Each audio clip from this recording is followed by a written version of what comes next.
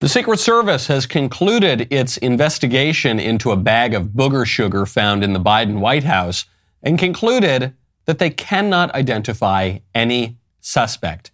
According to the Secret Service, despite combing through security systems and indexing several hundred individuals who entered the West Wing, which is perhaps the single most surveilled and secure place on planet Earth, the investigators were unable to find any fingerprints. That, of course, was the investigators' first mistake. If you want to identify the owner of some Cartagena nose candy, you don't check for fingerprints, you check for nostril prints. But regardless, Hunter's nose is currently scrounging like a pig for truffles to find the next foreign shakedown to score another 10% for the big guy. So he, just like his entire family and his family's staff, they're all unavailable to face any consequences. I'm Michael Knowles. This is The Michael Knowles Show.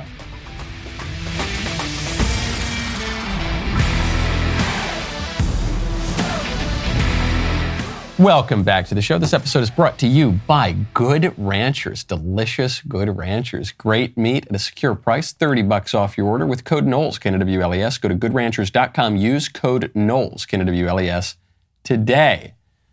The Biden campaign and Biden White House have a big political liability right now. That political liability is Biden's refusal to acknowledge one of his grandchildren. That's finally bubbling over. We'll get to that in a second. First, though, the Bidens are just totally protected. They're totally protected. I've been to the West Wing on just one occasion, but went into the West Wing. I can tell you firsthand, people know where you are at all times. There are cameras everywhere. There are people watching everywhere. You are searched like crazy. It's smaller than a lot of people think it is. It's not some big, wide open space. It was built for smaller people in a smaller time. If they wanted to figure out whose Coke this was, they would have done so. But the Secret Service is going to look the other way because the big guy doesn't want, let's say it's not a member of his family, even though very likely it is, doesn't want people within his inner circle prosecuted for bringing Coke into the White House. So they're just going to move along, nothing to see here. There was a little glimmer of hope over the past couple days. Republicans grilling Christopher Wray, director of the FBI, on Capitol Hill, trying to see if amid all of these Biden scandals, the document scandal, the bribery scandal, the potential payoffs 10% for the big guy, is Biden getting investigated at all? And the FBI starts to maybe give us a little hope and then pulls it right back. Did Joe Biden take payments from Burisma or any other foreign companies as vice president, president, or private citizen Biden? As you may know, there is an ongoing investigation being led by the U.S. Attorney in Delaware, Mr. Weiss, appointed by President Trump in the last administration, that our Baltimore field office is working with, and I would refer you to him as to what, if anything, can be shared. So the president is under investigation. I'm not going to confirm or speak to who is or isn't under investigation for what. I'm simply going to tell you. So he's not under investigation? I didn't say that either. By long-standing department policy and practice, I'm not going to be confirming or denying who is or isn't under investigation. So he hangs out a little bit more at the top than one might expect. He's saying there is an investigation in Delaware going on. He's saying this in response to a question about an investigation for Joe Biden. And then he immediately walks it back. But let's say that there is. Let's say the U.S. Attorney in Delaware is investigating Joe Biden for taking bribes from Burisma, from China, from wherever. Does anybody seriously think they're going to hit him with this? Does anybody seriously think that? There was an investigation into the Coke in the White House, which would be extraordinarily easy to identify. And frankly, all of us have a good gut instinct of whose it was to begin with. They couldn't do that. They say, oh, no, yeah, the investigation was inconclusive. Does anybody seriously believe that the investigation is going to be anything but inconclusive in the case of Joe Biden's bribery? No, of course not. They're going to drag this thing out. They're going to slow walk it, and then nothing's going to happen as a result. Now, speaking of slow walking investigations, there was a bit of strange news coming out of the DOJ in the last 2 days, which is that Ray Epps is going to be charged. Ray Epps is this strange figure from January 6th. January 6th, the worst day in the history of America, the worst coup d'etat ever. So Ray Epps is this odd figure from January 6th because he is the most prominent guy that we have on camera, we have on audio multiple times, urging people to break into the Capitol on January 6th. He was so officious in his calls for the mob to get unruly and to aggress on Capitol Hill that a group of people around him, when he was calling for this, said he was a Fed. Said, wait a second, you're just trying to egg us on. You're a Fed. And they were chanting it all around him, but he kept it up and he kept chanting for people to go into the Capitol. He was on the FBI's website. He still appears in an FBI tweet. Most wanted people from January 6th. But he wasn't charged with a crime. He wasn't arrested. He's like the only guy from January 6th that was not arrested or charged with a crime. So a lot of people have suggested that he's a Fed. The suggestion that he was a Fed was then bolstered by the liberal media defending this guy. Don't forget, the liberal media had called January 6th the worst day ever, and it was almost the end of the Republic, and it was a coup d'etat. And yet they're defending the most prominent instigator of January 6th. That didn't make a lot of sense. Glowing profiles in the New York Times, a constant defense of him. Now Ray Epps saying he's going to sue Fox News for defamation, probably in the hopes that Fox will just settle out of court. And now the DOJ comes out and says Ray Epps is going to be charged. So the timing of this is convenient. At the same time that Ray Epps is bringing a lawsuit against Fox News to try to have a shakedown and get some money and maybe further tarnish Tucker Carlson's reputation in the liberal media, the DOJ is saying, okay, well, we are finally going to arrest him. But that doesn't answer anything. Why did it take 2.5 years? Why did the DOJ round up every Midwestern granny who had the audacity to take a photograph in the Capitol Rotunda on January 6th? They rounded them all up within about a week. They threw a lot of them into prison. They threw a lot of them into solitary confinement. Yet this guy, the most prominent instigator of the whole thing, whose location we've all known because he's had these glowing magazine and newspaper profiles, the DOJ waits 2.5 years. What is this about? I think they're hoping that this puts to rest the conspiracy theory that Ray Epps has some relationship with the federal government. To me, this just adds fuel to the fire.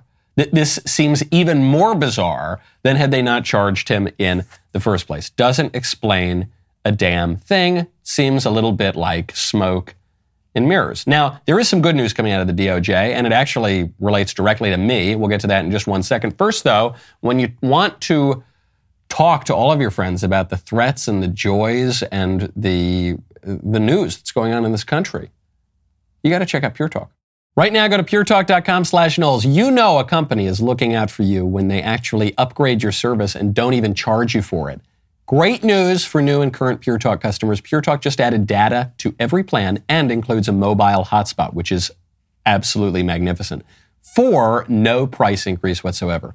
If you've considered Pure Talk before but haven't made the switch, take a look again. For just $20 a month, you will get unlimited talk, text, and now 50% more 5G data, plus their new mobile hotspot. This is one of the many reasons that I love Pure Talk.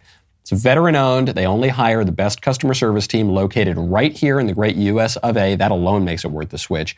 Most families are saving almost $1,000 a year while enjoying the most dependable 5G network in America. Not a similar network, the most dependable one. Remember, you vote with how you spend your money, so stop supporting woke companies that don't support you. When you go to puretalk.com/Knowles, you will save an additional 50% off your first month because they actually value you. puretalk.com/Knowles. Pure Talk, wireless for Americans, by Americans.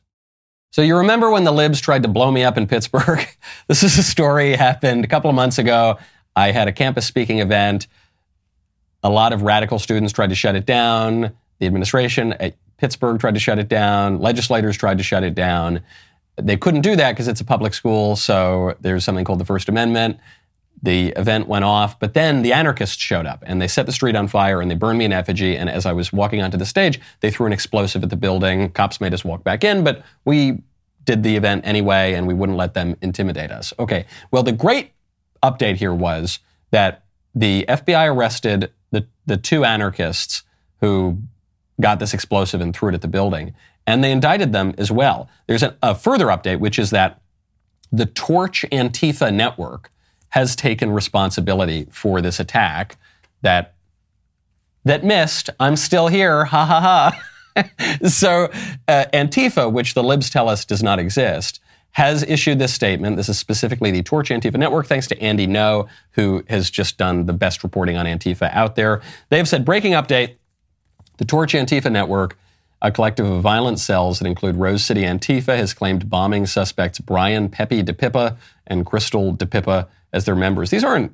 spring chickens, by the way. This is a 36-year-old man and a 40-year-old woman, a married couple that decided that what they were going to do on a Tuesday night or whenever the event was to show up in Pittsburgh and try to blow up a speaking event where two people were debating a matter of public policy and anthropology, for that matter. Antifa goes on, they're soliciting donations, this is from Andy No. They're soliciting donations for the extremists using PayPal, though it appears PayPal has paused the campaign, which is good. They're now soliciting tax-deductible donations using a far-left nonprofit. Daryl Lamont Jenkins was revealed through court documents to be one of the leaders of Torch Antifa. According to federal investigators, DePippa traveled across the country in recent months, repeatedly set off explosive sensors at airports for RDX. But of course, the TSA let him get on the airplanes anyway. So the libs are going to tell you Antifa is not real. Well, if Antifa is not real, that would be news to Torch Antifa, which, like ISIS, is claiming responsibility for this terror attack. If Antifa is not real, then who are the two people who just got arrested wonderfully by the FBI and charged by the DOJ? There are many other anarchists and Antifa members who identify themselves as Antifa members who have been totally let off the hook for violence in recent years, but at least these two have been prosecuted. And presumably one of the main reasons they were prosecuted is their explosive that they threw at the building went into a crowd of about a dozen cops and injured cops on the scene, which escalates the issue even more. All of which is to say, Antifa is a real thing. It's a real organization. They should be rounded up and thrown in prison. They should be investigated like the mafia is investigated, like the Ku Klux Klan is investigated. I'm sick of hearing about the Ku Klux Klan from the libs. The libs pretend that the Ku Klux Klan exists. I don't think there are 5 members of the Ku Klux Klan in America. If there are, I think every single one of them is an undercover agent spying on the other ones. They don't even know that the other ones are feds. There are very, very few of these people. And yet, the way the media treats them, they're the greatest terror threat. I mean, this is the way the DOJ even talks about the great terror threat in America is white supremacy. Show me the Klan hood. I don't see it anywhere. Then they point to these other groups. They'll say, look at the Patriot Front. I love it. They call it a front. It's a little on the nose for the Hollywood scriptwriters. The Patriot Front is a far-right white supremacist organization marching and having all sorts of displays covering up their faces. What are these guys actually doing? The so-called Patriot Front is going up and has really flamboyant displays at the Lincoln Memorial or something, and then they go home. They go back to their homes in Langley or wherever they live. When they do show up with actual right-wingers, the right-wingers usually push them away, like the Proud Boys or any of these other right-wing groups. Where's the threat? Meanwhile, Antifa, for years now, has been attacking, maiming, killing people across the country, showing up to every prominent right-wing event, and then during the BLM riots of 2020, decides to torch the country for 8 months, sea to shining sea. And the feds don't do anything about it. Until now. This is really good stuff. I don't want to be too harsh on the FBI, especially the FBI for arresting them and the DOJ for charging. But we got to go further, folks. This is an organization. We have history in this country of going after not just individuals, but organizations. If you can do it for the mob, if you can do it for the Klan, you certainly can and should do it for Antifa. Now, speaking of political violence, Emmanuel Macron, the leader of France, has just received an unpleasant package in the mail. He received a severed finger from a living human being. This was sent to the official residence of President Emmanuel Macron, according to a report from the London Evening Standard. Showed up at the Élysée Palace in Paris. No note was included in the package. The investigators then took the finger and put it in the fridge, like the regular fridge where they keep their coffee and sandwiches and things, because they wanted to preserve it so that they could investigate it further. So far, no analysis has come out. It would seem a little bit threatening, Or if it's not threatening, at least a lot of people are concluding this is the evidence that whichever person mailed this to Macron is just totally crazy. To which I say, how dare you? How closed-minded and bigoted of you to suggest that this is evidence of someone who's gone a little bit crazy, who needs psychiatric help. You know what I call this? I call this fist-affirming care. That's what happened here. And it's so wonderful that this fist-affirming care is being put on display at the highest levels of national politics in France. Frankly, in the name of progress, in the name of liberalism, I think we need to exalt that sort of thing here. That was a man who identified as fingerless. Yes, he had a finger assigned at birth, but he identified as fingerless. And I'm just so happy that he could get the care that he needs. I'm sure he's doing wonderfully now. And thank goodness that when we're talking about other anatomical parts, America is much more progressive than these regressives who would suggest there's something disordered about that. Can you imagine? Am I allowed to say? I don't think I've violated any rules from big tech in my commentary on the finger. Speaking of dubious medical treatments, this is a bad one. This is a bad one. The FDA has approved the first ever over-the-counter birth control pill. The pill is called Opill. It will be available without a prescription. It's a daily oral contraceptive sold over the counter. This is bad. This should not be permitted. I won't even say we should ban it. We should just keep the current system in place, which is that you can't get birth control over the counter. And there are a lot of reasons as to why. The liberals are thrilled about this. They want sterility. They want sterility and promiscuous sex and everyone to be miserable. And as we followed the liberals' sexual ethic, everyone has become more and more miserable over the last 60 years. Okay, obviously that's what they want. The libertarians are probably fine with the over-the-counter birth control thing. There were many conservatives 10 years ago who would have said, oh, I'm all for that. Let's reduce regulations. Let's let people choose to do whatever they want. The conservatives, of course, are going to say, no, this is a bad idea. And there are a number of reasons. The really hardcore, philosophically consistent conservatives will name the really deep reasons as to why this should not be permitted. First question would be, what good does it do? What good can possibly come out of over-the-counter birth control pills? Well, then people don't need to go get a prescription in order to have mostly demeaning promiscuous sex. Well, then people can have fewer children. We have a dying population. The birth rate in America is below replacement and has been for a very long time. Is that a good thing to have fewer children? I don't think so. Is it good for individuals to have fewer children? I don't think so. Is it good for society? No, it's not. What other good comes from it? Well, people will have more bodily autonomy. Yeah, it's true. I guess you have the bodily autonomy to hack your arm off too. Is that good though? Does that lead to human flourishing? No, I don't think so. Okay. But then, even if you're not a really hardcore conservative, even if you're a little bit moderate and you're in the middle, what else is going to come from this? Well, minors are going to access this stuff.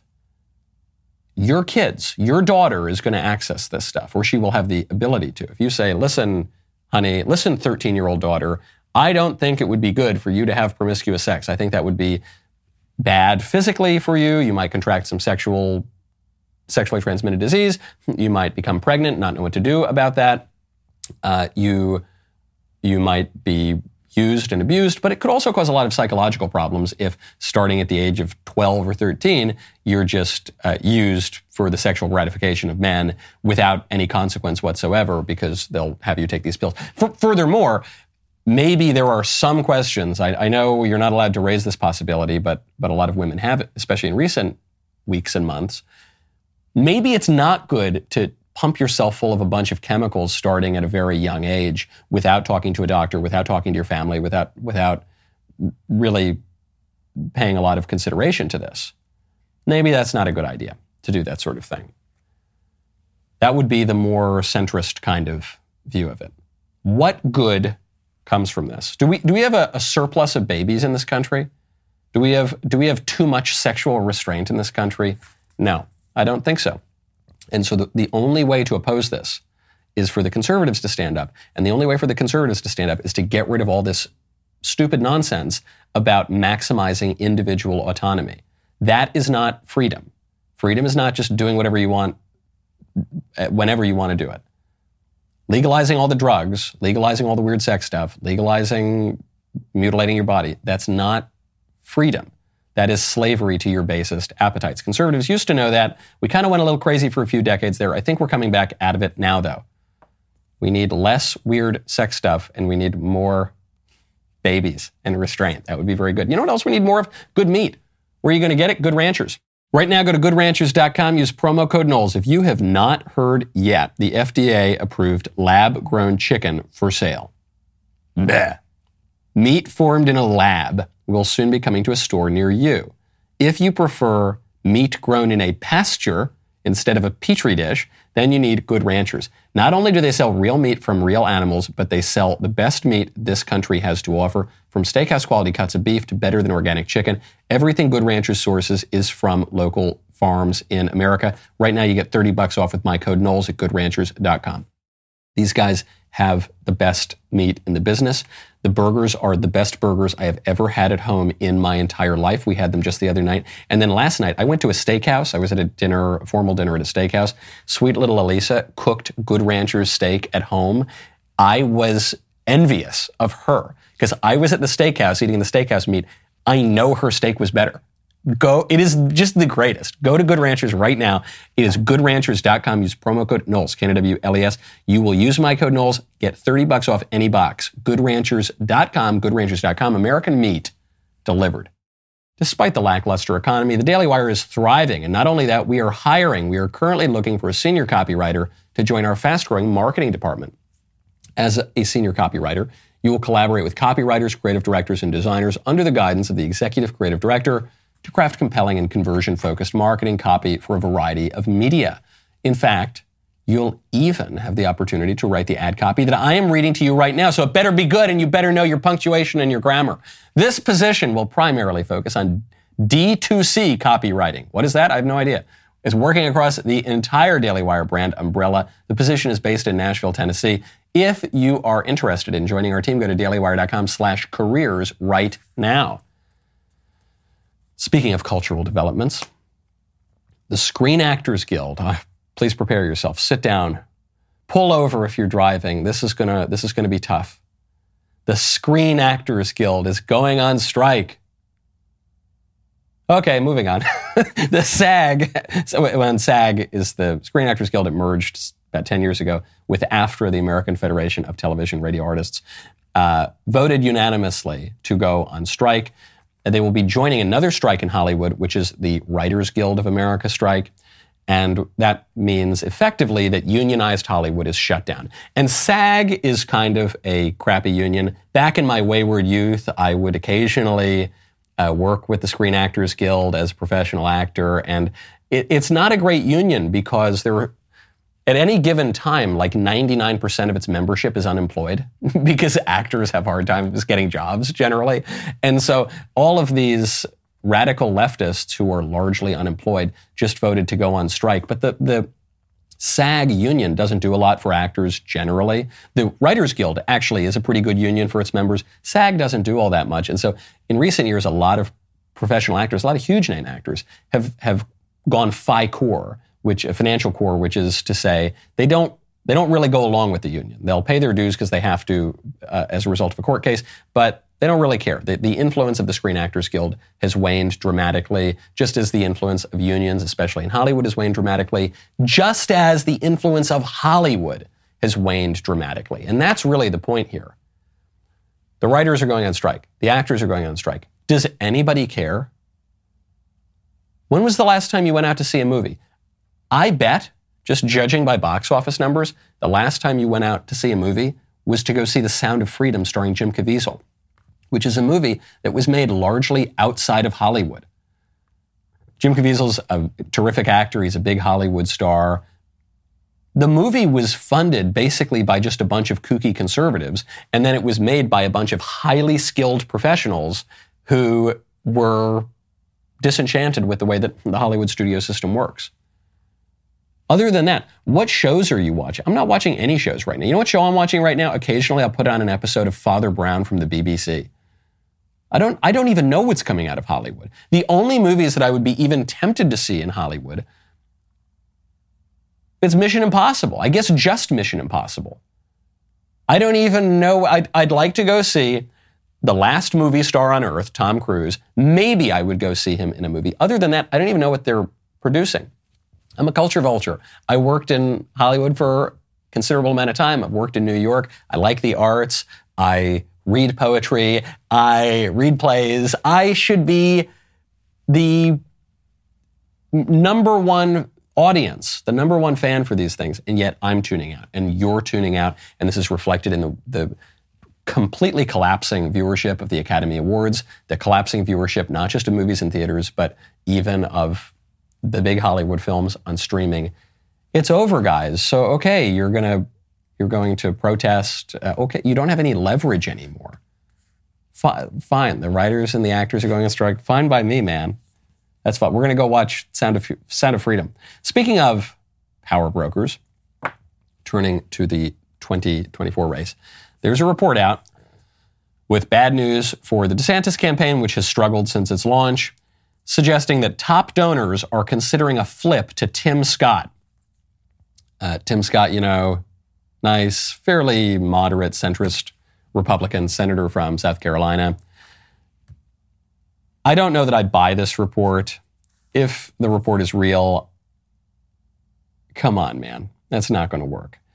It means that the donors who don't want Trump are souring on DeSantis' chances, so they're looking for an alternative.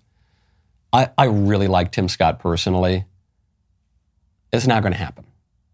Just looking at the numbers, looking at the political realities, it's not going to happen. Could Tim Scott, in some world, become the number 2 guy to Donald Trump if DeSantis' campaign really totally collapses and all of the anti-Trump forces rally around Tim Scott? Maybe. I think, though, at this point, donors who are trying to take a candidate from 3% to the nomination, they're just setting their money on fire. DeSantis himself, who's got almost 20%, the odds that he would be able to take the nomination right now are quite low. And I know that people are very upset with me for this. Guys, I'm like the last conservative pundit in America who's not actively working for a presidential campaign, and I'm just calling it like I sees it. And people are pulling their hair out and they're saying, but in 2016, but in 2012, but in 2008. I'm saying, guys, that doesn't matter. We haven't had an analog for this kind of a primary since 1892, because that was the last time that you had a one-termer running for a rematch. So, yes, Donald Trump is not the incumbent, but practically speaking, in many ways, he is like the incumbent. That's why these other guys are not going to catch fire. And the other problem here, I love Tim Scott. He's a really nice guy. But Tim Scott has a very conciliatory tone. He's really nice, as I've just said. And if you think that this moment in 2024 is the moment for like a really nice conciliatory guy to meet in the middle and work across the aisle and, aw shucks, we're all on the same team, you don't know what time it is. You got to go get your watch fixed. That's not where we are right now. The 2 candidates who have a real shot at the nomination right now are Trump and DeSantis. And the left field candidate, who's done a lot better than a lot of people predicted, is Vivek Ramaswamy. What do all 3 of them have in common? They've all bucked GOP orthodoxy and the nice, work across the aisle, just cut taxes, ignore the culture. They are all extreme culture warriors in their own ways. And they're the only guys with any momentum whatsoever or any real shot at the moment. Donors, you got to know what time it is. Money cannot buy you the nomination. Money alone cannot buy you the nomination. Just ask President Jeb Bush. Now, before we go, you know what? I'm just going to have to leave this. I tease. This is what I do now. I tease in the show. Joe Biden has a big political liability that I've called out for a while because I think it's actually my least favorite thing about the guy. But he's mostly gotten away with it until now, and it's the fact that he doesn't acknowledge his 7th grandchild, the love child from Hunter Biden. And even the White House is beginning to have to acknowledge this, and the campaign team is being told to try to avoid this question as best they can. But we don't have time because we got to get to the mailbag right now. So sorry, tee-hee-hee, that's a little bit of a tease. When you want to look good, where are you going to go? When you want to look a lot better than any of these politicians, where are you going to go? You're going to go to Genucel. Right now, go to Genucel.com/Knowles. Our friends over at Genucel sold out of their dark spot corrector, and our listeners have been begging for a restock, begging like a dog on your hands and knees. Well, I've got great news. Just in time for the summer, it's back in stock. Genucel's famous dark spot corrector has not one but 3 cutting-edge ingredients and goes to work fast to target sunspots, dark spots, liver spots, even old discoloration, both on your face and your hands. You can now enjoy your summer sun, beach, and barbecues without embarrassing spots. Genucel's most popular package also features their summer essentials, such as the best-selling Ultra Retinol Moisturizer with a powerful retinol alternative for safe use in the sun. You will be amazed at how quickly you see the results, or 100% of your money back guaranteed. I love the owner of this company, Coptic Christian from Egypt, who left there, came over here for the American dream. Go to Genucel.com/Knowles right now. Get your dark spot corrector in the Genucel most popular package. Genucel.com/Knowles. 70% off Genucel's most popular package. All orders will include a mystery luxury gift while supplies last. Genucel.com/Knowles. My favorite comment yesterday is from Hugh Jordan, who says, for future reference, Knowles has made it clear he's not endorsing any of the GOP candidates for the primary yet. Thank you very much. Thank you. The one guy who gets it. Everyone's trying to shoot the messenger over here. The people who are completely only gung-ho on Trump, they're attacking me for being too harsh on President Trump.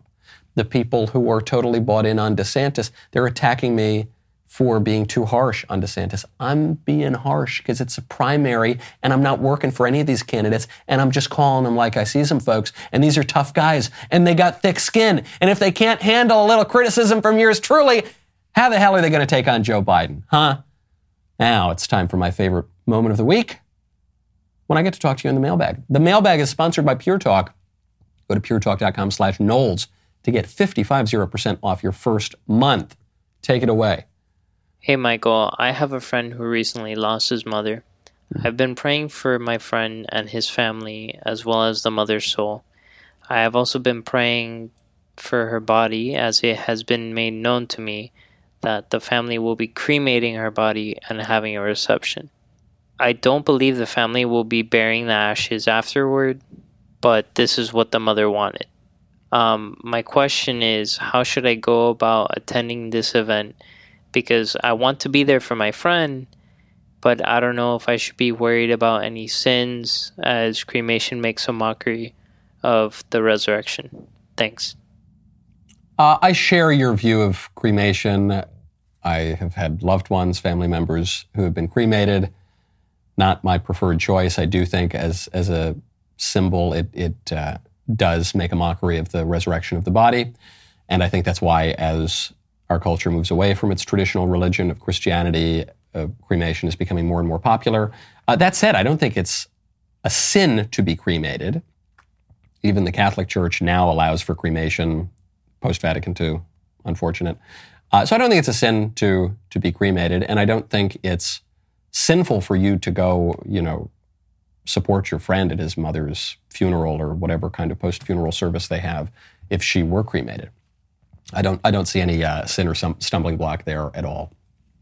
Just as I don't think it would be sinful to go attend a weaker liturgy of almost any sort if the point is to go pay your respects to the dead, pray for the repose of her soul, and help your buddy. I think you're okay. I think you might be missing the forest for the trees there if you're a little too worried about that. I share your reservations, but no, it's okay. Go support your buddy and pray for your friend's mother. Okay, next question. Hi, Michael. This is the Shuckmeister. You'll be happy to know that for the time being, I've kept Mr. McGillicuddy from forcing my future trad wife to work at the widget factory. Unfortunately, though, the only reason that's so is because she doesn't exist in my life right now. In all seriousness, I wanted to tie this into a topic you brought up recently about how IVF commoditizes people, specifically that a baby from IVF is a good end from a bad means. Can we not extend that rationale to dating apps? I'm a young Catholic gentleman in my mid-20s, and I have a hesitation about using them because I feel like they commoditize people. The end is good in that people are getting in relationships, but the means to get there is swiping left or right on a person who has hopes, dreams, talents, and identity all behind that screen just loosely crammed into a few sentences and pictures. On the apps, you and everyone else are the product. Is that feeling justified, or am I just a bit too old-fashioned? Love to hear your response. Thanks. The feeling is justified, and you might be a bit too old-fashioned. Both of those things are true. Yes, there's something a little distasteful about putting an advertisement for yourself up where, your prospective spouse is just judging you based on not only your looks, but on pixels on a screen and a couple written words. But that said, what happens when you go to a bar?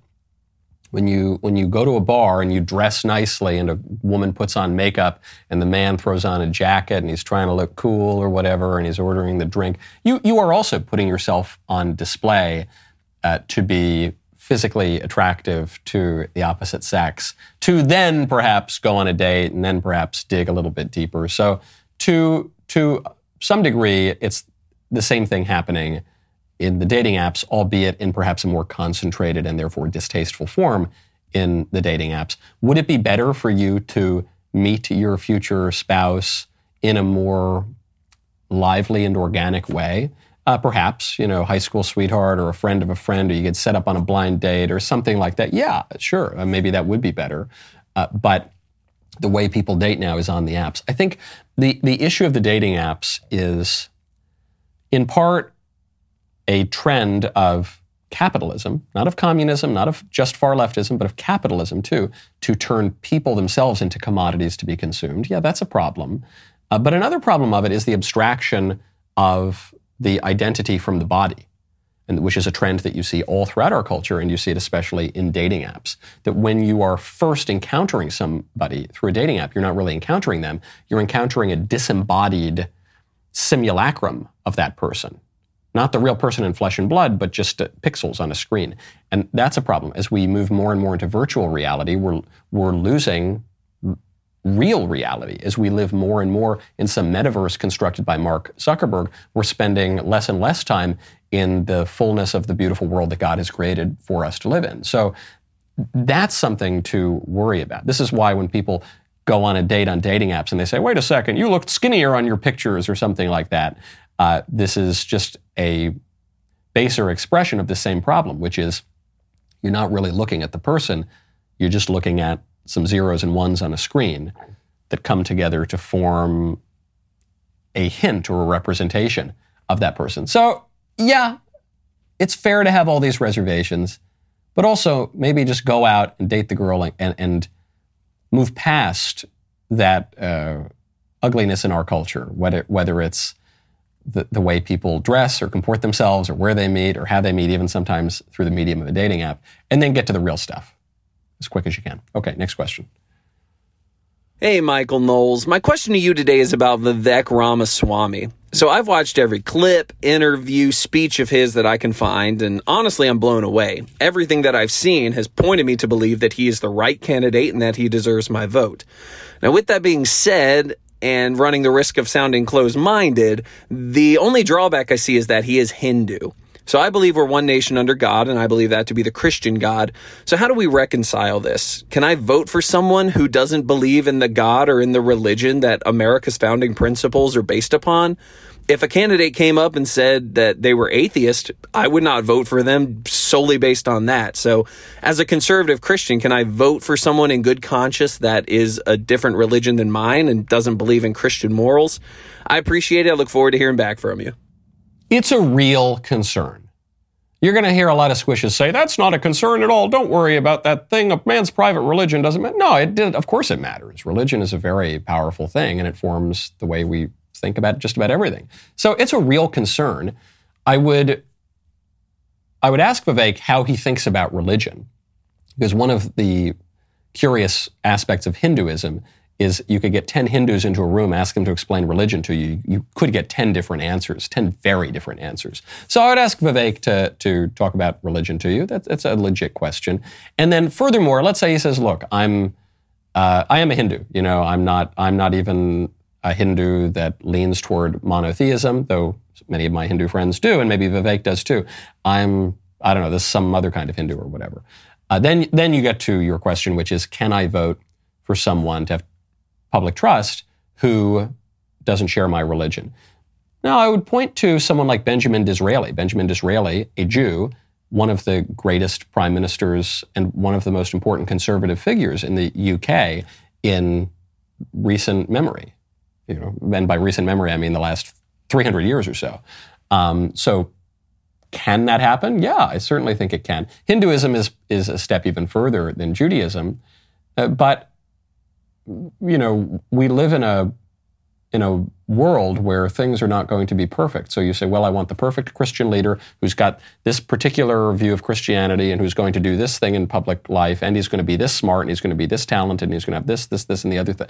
And you're not going to get all of that. So if you put, say, Vivek up against some nominal Christian whose understanding of the faith is so warped that as a matter of public life and the discharging of his public duties, he would end up being worse than an atheist, say, then I think you just have to make a prudential, practical judgment there. And I would say if you're attracted to Vivek as a candidate and you've got this one holdup where you haven't seen any practical consequence of that yet, then I would say you'd be crazy to just throw the guy out immediately. I would press it a little further, keep a proper caution about those views and try to prod them a little bit. But as a practical matter, you judge the tree by the fruit. Okay, next question. Hello there, Mr. Knowles. This is the Conservative Monk. I'm so happy to finally get to talk to you. I'm coming at you with not a question, but a comment. I want to implore you to please recant your dismissal of the existence of our interstellar overlords. They are among us. They have been here a very long time.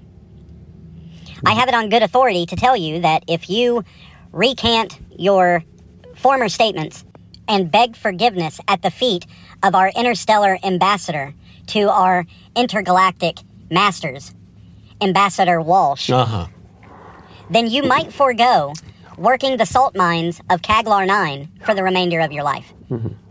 Please do so, as many of us are very fond of you.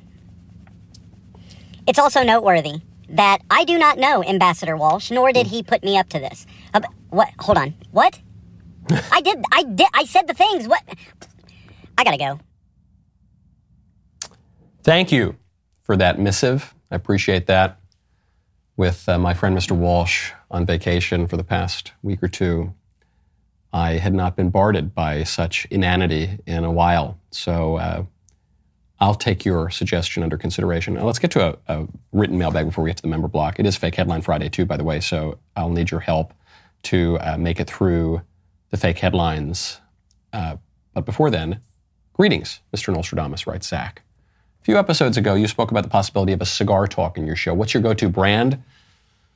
I myself am a fan of Monte Cristo. Their Epic is my favorite, but my usual is their Platinum. My first cigar was the Kahlua from Drew Estates.